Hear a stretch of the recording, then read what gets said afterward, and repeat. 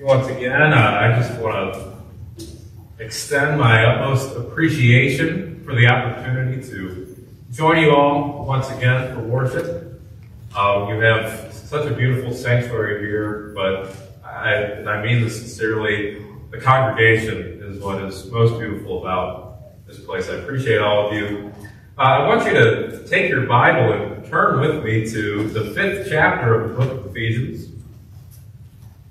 Ephesians chapter 5. And I want to invite you to stand, if you are able, for the reading of the Word of God. I'm just going to read a short passage here in Ephesians chapter 5, beginning at verse 15. We read, "Look carefully then how you walk, not as unwise, but as wise, making the best use of the time, because the days are evil. Therefore do not be foolish, but understand what the will of the Lord is. And do not get drunk with wine, for that is debauchery, but be filled with the Spirit, addressing one another in psalms and hymns and spiritual songs, singing and making melody to the Lord with your heart, giving thanks always and for everything to God the Father in the name of our Lord Jesus Christ, submitting to one another out of reverence for Christ." Would you join me in a word of prayer? Father God, Father, we come before you in the name of your Son, Jesus Christ. Father, we just thank you for every good, true, wonderful spiritual blessing that we have in your name, in the name of your Son, which the Spirit has applied to our own hearts and our own lives. Dear God, let us be forever thankful for your love. Let us be forever thankful for your mercy. Let us never take these things for granted, but let us internalize these truths and live our lives in light of them. Dear God, I just pray that you would be glorified in this worship service. I pray that your word would be honored. Father, I pray that the Holy Spirit would take the truths of Scripture and he would deliver them to the people that are here this morning, that he would apply these truths and these principles to their hearts. In Christ's name that I pray. Thank you. You may be seated. So I have a younger sister she's in middle school right now. And one of the things that you will notice about middle school girls, middle schoolers in general, is that they have this unique ability, and not only the ability, but the desire to argue and debate about literally anything. One of my character traits, or maybe you would call it a character defect, is that I am willing and quite enjoy arguing and debating about things, no matter how nonsensical they are. And so my younger sister and I, we have this ongoing thing where her and I debate about whether or not time is a real thing. She has got it into her head, and I don't know where she learned this from, where she read this, but that time is not, time's not a real thing. It's just a made-up construct or something like that. Well, obviously that's ridiculous, and needless to say, she's lost every single one of those debates. But on a more serious note, by the end of this message, I will hope to have given you a very real sense of time. Not, the philosophical is time a real thing, but really the delicate nature and the precious aspect of time and how it relates to our lives and ultimately in a divine sense as well. The great American preacher Jonathan Edwards once preached a sermon titled "The Preciousness of Time," and so I decided to title my sermon "Time is Precious," because I think that's just so true, and I think that this is a topic that is so important for people to get their heads around. And it's one of those things that everyone's got an opinion on it. We want to make sure that our opinions are biblical. And so as we reflect on this important topic, my encouragement for us all is that we would not look at the subject of time and how we use our time in the way that the secular world would have us, but that we would look at this from a Bible, from a biblical perspective. The text that I want to be really looking at today is found in Paul's great epistle to the Ephesian church. The book of Ephesians, really, it's one of my personal favorite books in the entire Bible. Chapter 1 beautifully describes the eternal spiritual blessings that believers have in Jesus Christ. Chapter 2 tells us how God has rescued us from sin, how He has raised us from the dead into spiritual life. And so in light of that, here in chapter 5, the Apostle Paul is admonishing us to, take this doctrine that he has taught us, take this theology that he has taught us, and to live it out. The truths that we find in Scripture are not supposed to just stay in our heads. They're supposed to, once they enter into our heads, seep down into our hearts, the heart being the seat of our affections and out of which our desires and our actions flow. And so once divine spiritual truths of Scripture have come into our heads, we pray that the Spirit would apply them to our hearts. Once they are in our hearts, that they influence the way in which we function, in which we live in this world. And it's a beautiful thing. And so we are to take our doctrine, live it out. So we come down, and in chapter 5, we have this list of these different exhortations, and we eventually get to verses 15 and 16, where Paul says, "Look carefully then how you walk, not as unwise, but as wise, making the best use of the time, because the days are evil." Now, these are the verses that I really want to direct your attention towards this morning. And I pray that by the grace of God and the power of the Holy Spirit, that your soul and mine would be tended to as we look at our Bibles together. I pray that you would be encouraged to take your doctrine, to take your theology, and to live it out. And so, verse 15 here in chapter 5, Paul says, "Look carefully then how you walk, not as unwise, but as wise."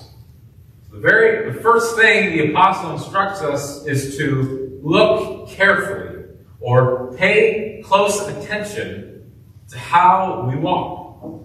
The way in which we walk must be of our utmost attention.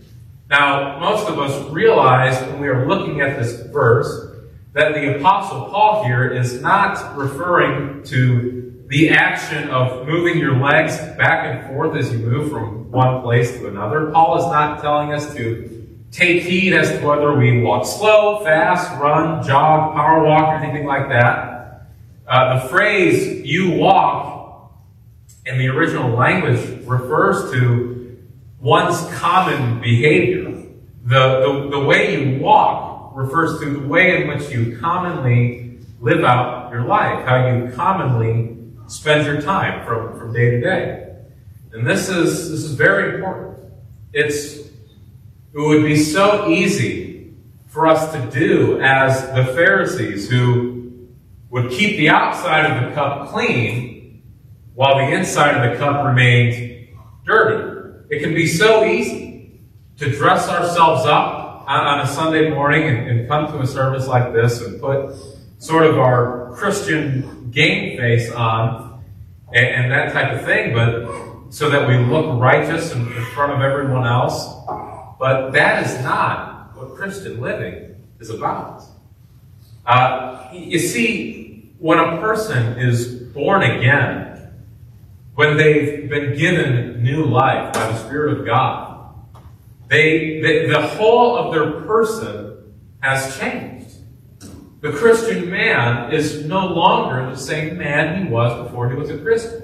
The Christian woman is no longer the same woman she was before she was a Christian. They have changed. The Christian no longer does as they did before, living for themselves, enslaved to their passions, enslaved to their desires. But now they're living not for themselves, but for God. The Christian life is about living for Christ. And I so appreciate the song that we sang here this morning.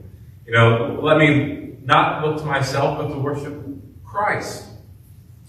And so, the thing I want you to think about is when you are living not for yourself, but for God, what that means is every aspect of your life now has meaning, now has purpose, now has value. Are my Sundays important? Well, obviously, absolutely. They're of the utmost importance. But so is every other day of the week, and so is every hour of every day. Martin Lloyd-Jones said the Christian is a man whose every action should be performed in light of his intimate relationship to God. Close quote. There is nothing unimportant when you're a Christian. There's nothing that's not a big deal. Everything, every moment is precious. Everything has purpose, has great and tremendous value if you're a Christian. You are not living for yourself. You have to understand this. You are living for God. You are a citizen of the kingdom of heaven, and that is a blessing that comes with certain responsibilities to use that term.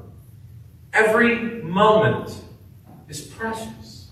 Every moment is important.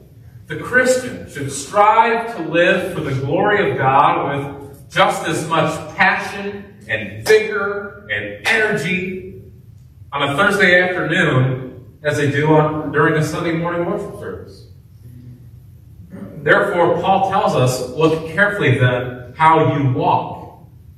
How are you, generally speaking, on a day-to-day basis, living your life? Are you living for yourself, my friend, my loved one, or are you living for God? Paul goes on in this passage describing, practical ways for Christians to do this. And there's one thing he says in particular that I want to highlight for us. Before he gets to it, he says in the last half of verse 15, he says, not as unwise, but as wise. Now, all throughout Scripture, all throughout the Bible, we have countless exhortations towards wisdom. Countless examples of God telling us, really instructing us on how we are to live our lives so as to help us live as wise people in this world. Wisdom is a virtue in Scripture. Wisdom is something to be valued, something to be sought after, something to be pursued. Remembering, of course, that the fear of the Lord is the beginning of all wisdom. So what he says in verse 16, which is where I will be spending most of the time for today's message, is something that is reflective of living wisely to the highest degree. You see, the characteristic that Paul wants us to have in verse 16 is a characteristic of the wise man, of the wise woman. So Scripture says, look carefully then how you walk, not as unwise, but as wise. Verse 16, making the best use of the time, because the days are evil. Now we need to talk about that phrase, making the best use of the time. In case you were wondering, I know one lady was asking me this morning. I primarily use the English Standard Version as my translation. And most of your modern Bible translations will render the phrase, if you're reading the NIV, the NASB, something like that, it's going to render the phrase similarly, something like making the best use of time. But perhaps, in my opinion, the English translation that most accurately does justice to Paul's thinking is the old King James, which instead of saying making the best use of the time, the King James says redeeming the time, because the days are evil. Redeeming the time. Why do I make a comment about that? Why is that important? Well, the word that Paul uses is the Greek word exagorazo, which literally means to buy something back. When Christ redeems us, he is buying back something that was lost. And so before I explain why I think this is important, we should also talk about the word that is translated as time. There are a number of different words in the Greek language that can be rendered as time.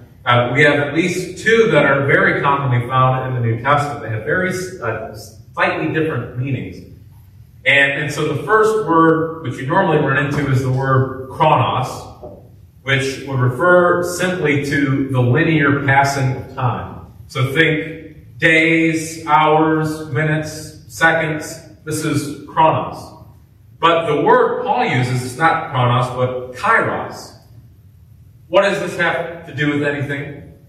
Well, kairos refers to time not merely in terms of how we measure it. Again, think days, hours, minutes. That's not what Paul's talking about. He's referring to, the word more specifically refers to time with a purpose. Time that is meaningful. It could be translated as season.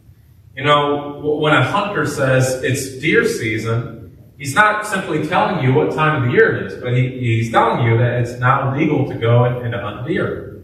For me, right now, we're getting into the time of year. For me, it's allergy season. Now, the point is not what time on the calendar year it is. The point is that this is the time of year with the pollen in the air, and my throat gets all scratchy, my eyes red and puffy, that type of thing. You see, it's time not for time's sake, but time with a particular bent, time with a particular purpose, time that has a special meaning, time that has a special value. That's what Paul's talking about here. Now, all that to say, the Apostle Paul, being carried along by the Holy Spirit, is telling us here in Ephesians chapter 5, verse 16, redeem or buy back our kairos, our time, with a purpose. The reason for this that he gives us is because of the fact that the days are evil. You see, the world in which you and I live, the world in which God has placed us, the one that we inhabit, is immensely, devastatingly corrupted by sin. Of this fact, I am not sure any Christian will dispute. It would not be necessary for me at this moment to right now list off the countless debaucheries that plague our society. You are all very well aware of them, and it is with great groaning that we endure these things, with a great longing for the day when we will be in our future home in paradise, when we are free from the presence of sin and in the perfect presence of our Savior and our God, Jesus Christ. But Jesus, in his great high priestly prayer, did not pray that the Father would take us out of the world, but rather Jesus prayed that he would keep us from the evil one, that we would be sanctified in the truth of God. You see, God, with great purpose and intentionality, has ordained for you and I to be alive at this moment, in this world, and exactly where we are at.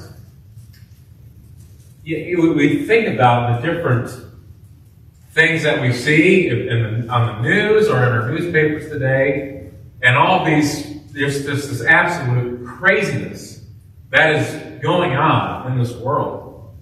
And it's so easy to get discouraged, so easy to just, this world's going to hell in a handbasket, and then I just cannot deal with what's going on there. But you need to remember something. I need to remember something.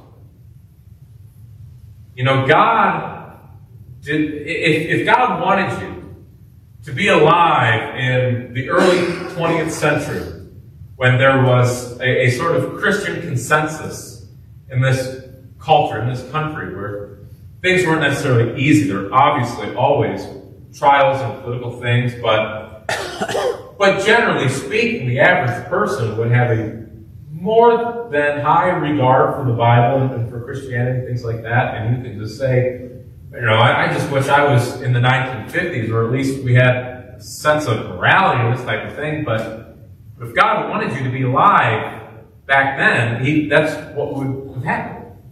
God did not call you to be alive at that moment. With great purpose and with great intentionality, God has raised you up to be alive in the exact time, in the exact place that you were at. So as you look at these different things in the culture and just some of the absolute insanity that is going on, don't get discouraged and become sort of defeatist and say, I just can't take it. This world is not my home. I'm just passing through. There's a sense in which that's true. This world views you as their enemy.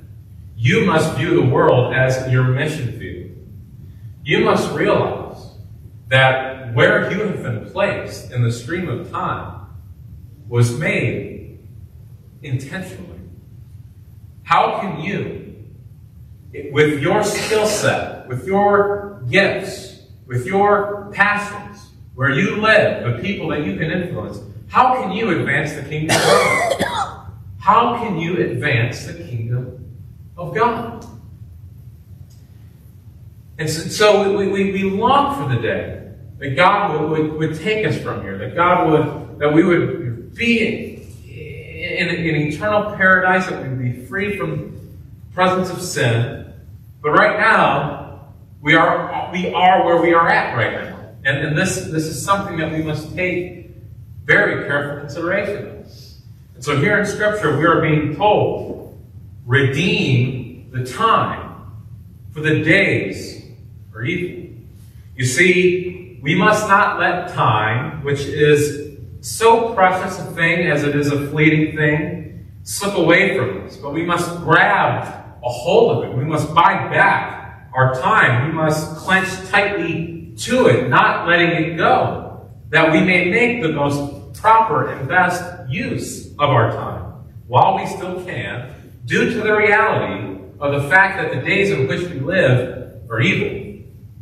Now, the obvious question to ask is, well, how does the reality of the evil of these days relate to me redeeming my time? Well, to answer that question, we must remember something which we realize more and more with age, and that is the fact that time is something which, when lost, you can't get it back. When you lose your time, you cannot get it back. Some time ago, I had lost a particular pair of pliers I really liked. Really nice pair of pliers, and then I lost it. Did I have a meltdown? Did I freak out or any of these different things? No, my world did not end. Why do I simply just drive back to the hardware store and pick up another pair? But the thing is, time is not like that. Time is infinitely more valuable than any of these material things which we treasure so dearly. I mean, how many of us in this room, just be honest with yourself, give more careful attention or are more enthused with and inflamed with passion for your car or your money or these different things than you are with your time? Listen, you can get another car, make more money. These material things, dime a dozen. Your time, this moment that you're experiencing right now, when it's over, it will be gone. It will have slipped away from you. And you will be left to ask this question: did I use that moment wisely? Did I use that moment as a Christian should? Did I utilize that moment in light of my intimate relationship with God? You see, that is the question. That is why time is so valuable. When we lose it, we can't get it back again. And that is the sobering reality that we all have to face. I've lost time. I have wasted time in my life. And I can't buy that. I can't get it back again. It's gone. It has slipped through my fingers like the man who tried to grab a hold of a fistful of rain. We are all running out of time.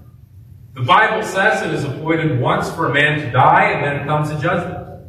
Now, every moment that we experience on this earth is one moment closer to eternity. However long it has been since I began preaching this morning is time that we have all spent together that we will not get back. If it's been, a couple hours since you woke up this morning, that's just a couple hours closer to eternity. That is just a couple hours closer to when you will stand before God and you will give Him an account for how you used your time. That's why the Apostle Paul says, redeem the time. Redeem the time, because the days are evil. So many people who are living today, because of the evil that exists in this world, because the days are evil, are squandering their lives. They are wasting their time. They are misusing their time. They are making a mockery of the precious gift of time that God has given to them. They are wasting their time.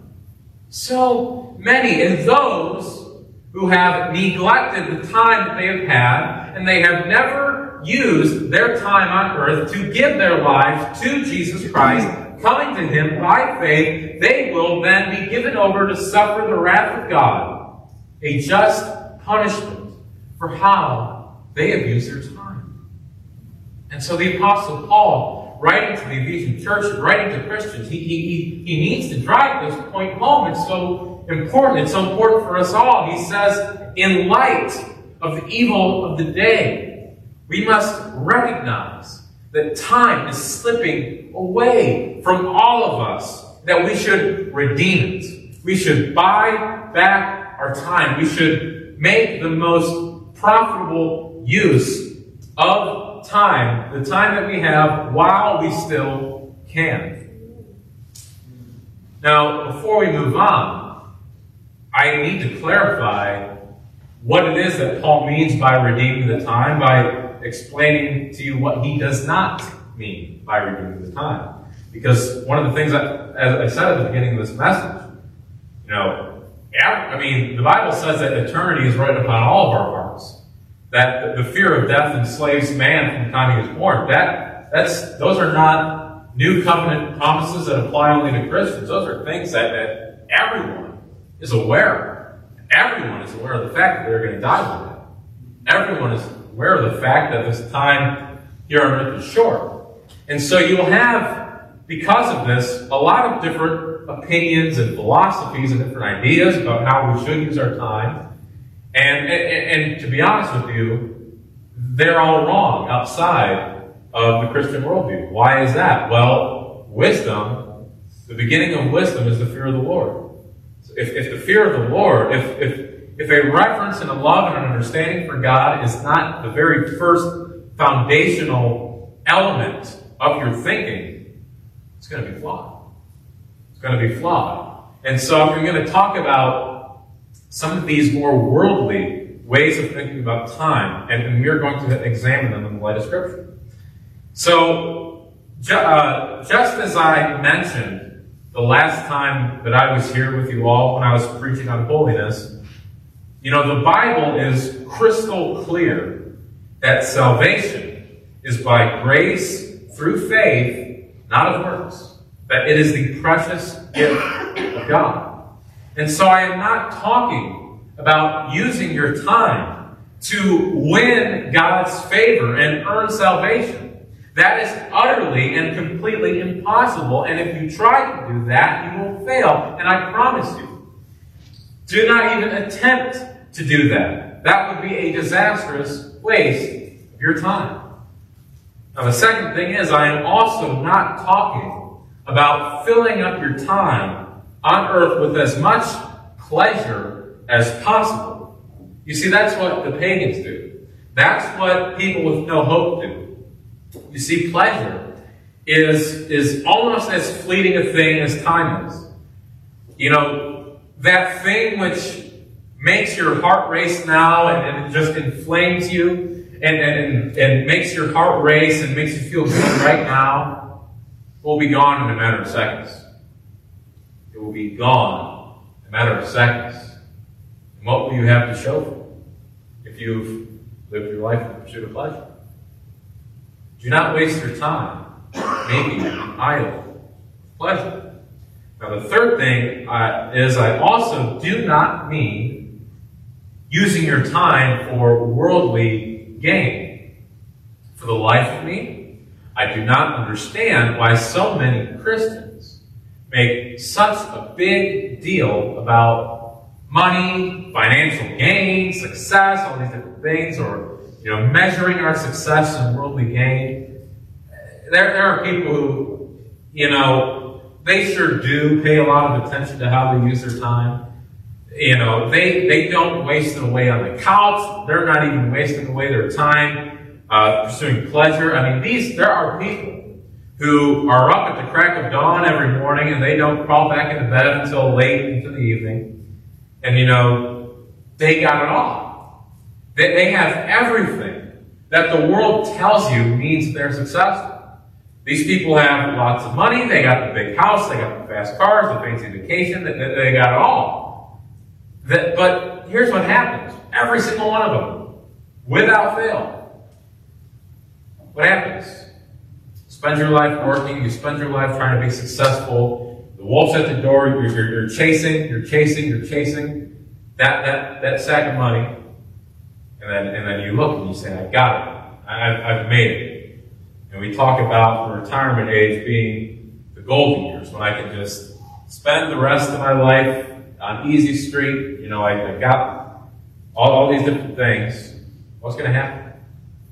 They're going to die one day. They're going to die one day.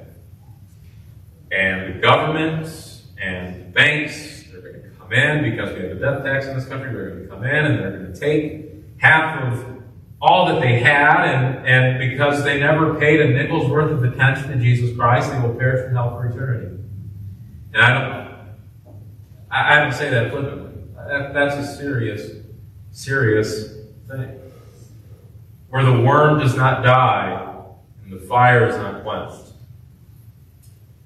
My friends, do not measure the value of your life in terms of how deep your pockets are. That is a stupid way for you to live.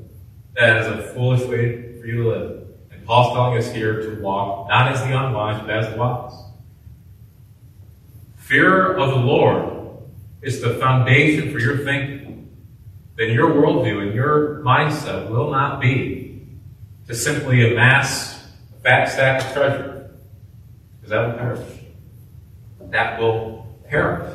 And yet, so many people, even in the church, have made this idol of financial gain, this idol of financial success. We have the prosperity preachers, the guys with the big smile, shiny white teeth on TV who sow a seed in my ministry, you reap a harvest. Those men are evil, yes, but the only reason they are successful is because the people listening to them have such a lust and a craving for financial gain that kind of false teaching is able to be successful. And they are able to be on the top bestsellers list of Christian books in this country.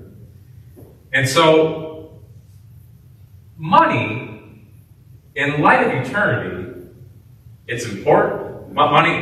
We are to be good stewards of our money, obviously. But in the end, it really means nothing. Let me ask you something. Who is making a better use of their time? The hell-bound person who spends all of their time and energy at work, or the single mother who, maybe she ain't able to buy her kids all the things she'd like to buy them, but what does she do? She sits down with her child. She holds her child and tells her child about Jesus Christ. I tell you, that was a far more profitable use of her time than if she was picking up an extra shift to buy more Christmas presents. Did not Solomon amass great riches in this life? Well, what did he find them to be but vanity, vanity, and chasing after wind? Hopefully I have explained to you what this verse is not talking about. The point of this verse here in Ephesians is that we would recognize our lives have a purpose. And we should, having been redeemed by the blood of Jesus Christ, use our lives to glorify God as much as we can. The Puritan Thomas Manton has some powerfully striking words in this point. He says, "Time and life was given us for some end and purpose. Every man hath his work wherein to glorify God. Men are not made to fill up the number of things in the world, as the stones, nor to grow bulky and increase in stature as plants and trees, nor to taste bodily pleasures without remorse, as the beasts.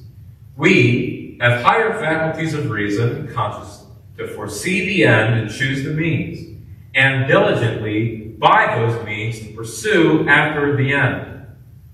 Our end," man says, "is to glorify God and enjoy Him. The means are the duties of our general and particular callings, and we must be diligent in both." Beloved, if you're a Christian, if your chief purpose, your chief duty is to live to the glory of God Almighty and enjoy Him forever, we ever work it out for us? Don't we? You see, the Christian ought to understand that the purpose for this life we live now here on earth is not to be lived for its own sake. The Bible teaches that because of the fact that there is life after death, how we spend the life we currently have has eternal value, has eternal consequences. In 1 Corinthians chapter 3, Paul talks about the fact that all the work we do in our lives will be judged by God and will be tested with fire. It will be determined on that day whether we have labored with silver, gold, and precious stones, or if we've labored with wood, hay, and straw, which will be burned up and pass away, even if we ourselves are saved. Christian, we must take great heed as to how we live our lives. Do you not know that every second that's been given to you, God has graciously given to you, has eternal value? Do not waste it. How many people alive right now are going to spend the rest of this year sitting on the same couch, watching the same TV show, spending all their time consumed with the same stupid, silly, foolish, worthless things that do not matter? I tell you, those people are not laboring with silver, gold, and precious stones. I don't even think their labor could be compared with the wood, hay, and straw, to be honest with you. Christian, you are not called to waste your life, no matter what the people around you are doing. Ephesians chapter 4, verse 1 says, "Walk in a manner worthy of the calling to which you have been called." My brothers and sisters, if indeed you be in the Lord Jesus Christ, if you have been by His blood and the grace of the Father and the work of the Holy Spirit, been adopted into the family of God, then rejoice. Rejoice for the wonderful blessing that God has given you in salvation. But I just remember that statement from Jesus in John chapter 7. He says, "Come unto me. Come unto me, all ye who are thirsty, and I will give you living water." What's the very next verse say? He says, "And whoever believes in me, out of his heart will flow rivers of living water." You see, the grace of God and the blessings that we have in salvation in our Christian lives, not to remain in here. They are not to remain in here. You know, I like to talk about often, theology of the heart, that our knowledge of Scripture, when it enters into our mind, it should seep down into our hearts. Jesus says, "Out of our hearts will flow rivers of living water." Now, He's not talking about the organ in my chest that pumps blood. He's talking about the heart as the seat of my affection. The Greek word literally means my innermost being. Out of my innermost being should flow rivers of living water. Why? Because that water which Christ has given to me is not just to stay here. It's supposed to do something with it. It's supposed to get out. I'm supposed to redeem the time because the days are evil. I'm supposed to work while it is light. For I know that darkness is coming when I will not have the opportunity to do that work anymore. I only got so much time to influence the people in my life. So I only have so much time to do as much work and as much labor as I can, laboring for the kingdom of God. I know one day He will call me home and that will be it. I only got so much time, and so do you. You only have so much time to do the things that you've been called to do. And so, let us understand that we have not been called just to live carnal lives, just to live natural lives, just to live worldly lives. Christian, you have been called to a higher purpose, every single one of you. Do not think for a moment that just because you're not up here preaching or one of these different things that you're somehow a lesser saint in the kingdom of God. That is not true. For the same God who made me and died for me died for you. Your life has value. Your life has purpose. There has been with great intentionality and purpose by God's divine and immutable eternal decree, Him placing you where you are right now. He has given you different gifts according to His will. He is empowering you to do something. And I'm not talking about following your dreams or all these carnal, worldly things. And if you're a Christian, you understand that's not what I mean. I'm talking about living for Him. Living for Him. You have been called to live for that which is worth more than all the gold and all the riches in the world. You have been appointed to the task of living for the glory of God. And what a mighty calling that is. Let that excite you. Let that invigorate you. Let that put some life in your bones, some thrill in your soul. We must be aware. We only have so much time until our opportunities to live for God are taken away from us. The great American theologian Jonathan Edwards says this. He says, "Time is so short, and the work which we have to do in it is so great, that we have none of it to spare. The work which we have to do to prepare for eternity must be done in time, or it never can be done. And it is found to be a work of great difficulty and labor, and therefore that for which time is the more vital." I said that Paul in Ephesians chapter 5, verse 16 speaks of time with a purpose. Well, because time has a purpose, we must redeem it while we still have the opportunity to do so. As Edward just pointed out there, if we're going to do anything in our lives, it must be done in time. And so we must view time as a talent which God has given us. You remember Jesus' parable of the talents. There were the men who took that talent and they multiplied it and they did great things, and there was the one who, fearing his master, he buried it, and when eventually his master came, he said, "Master, here it is. For fear I haven't I didn't want to risk losing it. I didn't want to risk wasting it, so here I am." Great condemnation was brought upon that man. Time has been given to you. Use it. Use it. You remember the Apostle James. In his epistle, he says, "What is your life? For you are a vapor that appears for a little time and then vanishes." Now, what's so scary about my message this morning, what's so scary about the things that I've been saying, is that they are true. Most people do not realize it until it's too late. How many people think thoughts like, well, I'll start living for Christ when I get out of school, or, when I'm married, or when I have children, or this is the worst one, I'll just worry about that whole heaven and hell God thing, when I'm on my deathbed, I'll take care of it then. I remember Jesus' parable of the rich fool who, when he had an excess of crops, decided to build bigger barns, bigger storehouses, planning on a long and happy, luxurious, easy life. God said to that man, "Fool, this night your soul is required of you."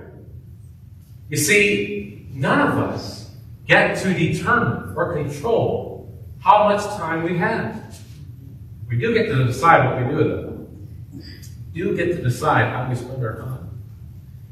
So, As I've tried to emphasize in this message, there's quite a lot of wisdom that can be gleaned from dead men, particularly dead, godly preachers. And as we look back on the past, it gives us a sense of perspective. As we think about those who have come before us, knowing that, I was sharing with some of you this morning about my great-grandfather, who he was a preacher down at the Clifton Tabernacle in Clifton, West Virginia. And when he was in his mid-50s, he had diabetes, and he's at this doctor's appointment, and the doctor says to him, he says, "Lester, you don't do something about this, you're going to die." And he basically said, "Well, I can't wait to meet Jesus." He squeezed his wife's hand and he died right there. Now, how was he able to do that? Well, I believe that my great-grandfather, that moment, he had looked at his life and he said what the Apostle Paul said, I've run my race, I've kept the faith, I fought the good fight. And there he was able to go with ease. And I know that unless the Lord should return, one day I will go the same way. I will preach my last sermon. I will say my last words. I'll do my last things, and they'll close the casket, bring me to the ground, throw dirt over it. It's coming. It's coming for me. It's coming for you too. So we think about that. That should really just give us a sense of perspective, a sense of the value of the moment, a sense preciousness of time. Jonathan Edwards wrote these great his resolutions when he was about 19 or so. And one of them, he says, "I am resolved never to lose one moment of time, but to improve it the most profitable way I possibly can." And another one of his resolutions, he said, "I am resolved to spend as much time as I possibly can thinking about my own mortality, thinking about my own death." Now, Jonathan Edwards was not talking about looking at his own death in some macabre sense, like some kind of, heavy metal band dressed in all black, and just because it's something that looks cool or anything like that. No, he's talking about grappling with the reality that time was escaping from his fingers. And sure enough, Jonathan Edwards, his body is in the ground right now. He did all the work that he was able to do with that time. And God will render his judgment accordingly, whether Edwards used that time as properly as he could have or not. But my concern should be not looking at other people and pointing my finger at them and thinking, what God's going to do with them, or, this, great pastor, or great theologian, or this other person. They just squandered it, just wasted away. What should happen in my heart and in my conscience right now is I should look at this and go, really? I'm going to die one day. I'm going to die. That gives me perspective. It makes me think about things. It makes me lament over the time that I've wasted. How much time do I spend on things that don't matter? How much time do we spend sinning? How much time just gets wasted away from all of us? That brings me great sorrow. To know that I, at this point in my life, have not served the Lord as greatly as I could have. But we've all heard the quote before, when's the best time to plant a tree? 20 years ago. It's like God, he doesn't save us from where we would like to have been saved from. He saves us from where we are at. I was thinking about some of the different struggles and things in our lives. We would just love to say, why did it have to be this way? Why couldn't it be that way? Why did parents get divorced? Why did brother fall into drug addiction? Why did all these different things happen? Whatever it is that you've experienced in your life, and you can just get so frustrated and say, why wasn't it neater? Why wasn't it cleaner? Guess what? God did not save you from where you would want to have been. He saved you from that. He saved you from your experiences. He has pulled you out of where you come from. And so just rejoice knowing that He is doing right. And so don't lament over your past, but look at where you are right now. You see, the Christian life is not about where I've come from. It's about where am I right now? Where am I right now? That should be our mindset when we think about these things. You know, knowing the fact that it's coming, eternity's coming, realizing time is a precious talent, I should be resolved to, with as much heart, as much of my soul, my mind, and strength, live for the glory of God as much as I can while I still can. And if that's your mindset, I can promise you this, that doing so is only going to lead to a greater devotion for God. It will give you a more vibrant faith. It will give you a stronger, a deeper love for Jesus Christ, and all of which is only going to make us more contented and more assured Christians. And on our deathbeds, there will be no sting. There will be no fear. But we will be able to say with Paul, who, when he writes to Timothy, knowing that his time is coming, he says, I have fought the good fight. I have finished the race. I have kept the faith. Just want to leave you with one last bit of wisdom. John Flavel, great Puritan preacher and author, he said this. He said, the bed, referring to the deathbed, the bed is sweeter to none than the hard labor, and the grave comfortable to none, laborious Christian. Let's join me in a word of prayer. Father God, we come before you in the name of your Son, Jesus Christ. Father God, we just are so sorry. We are so repentant.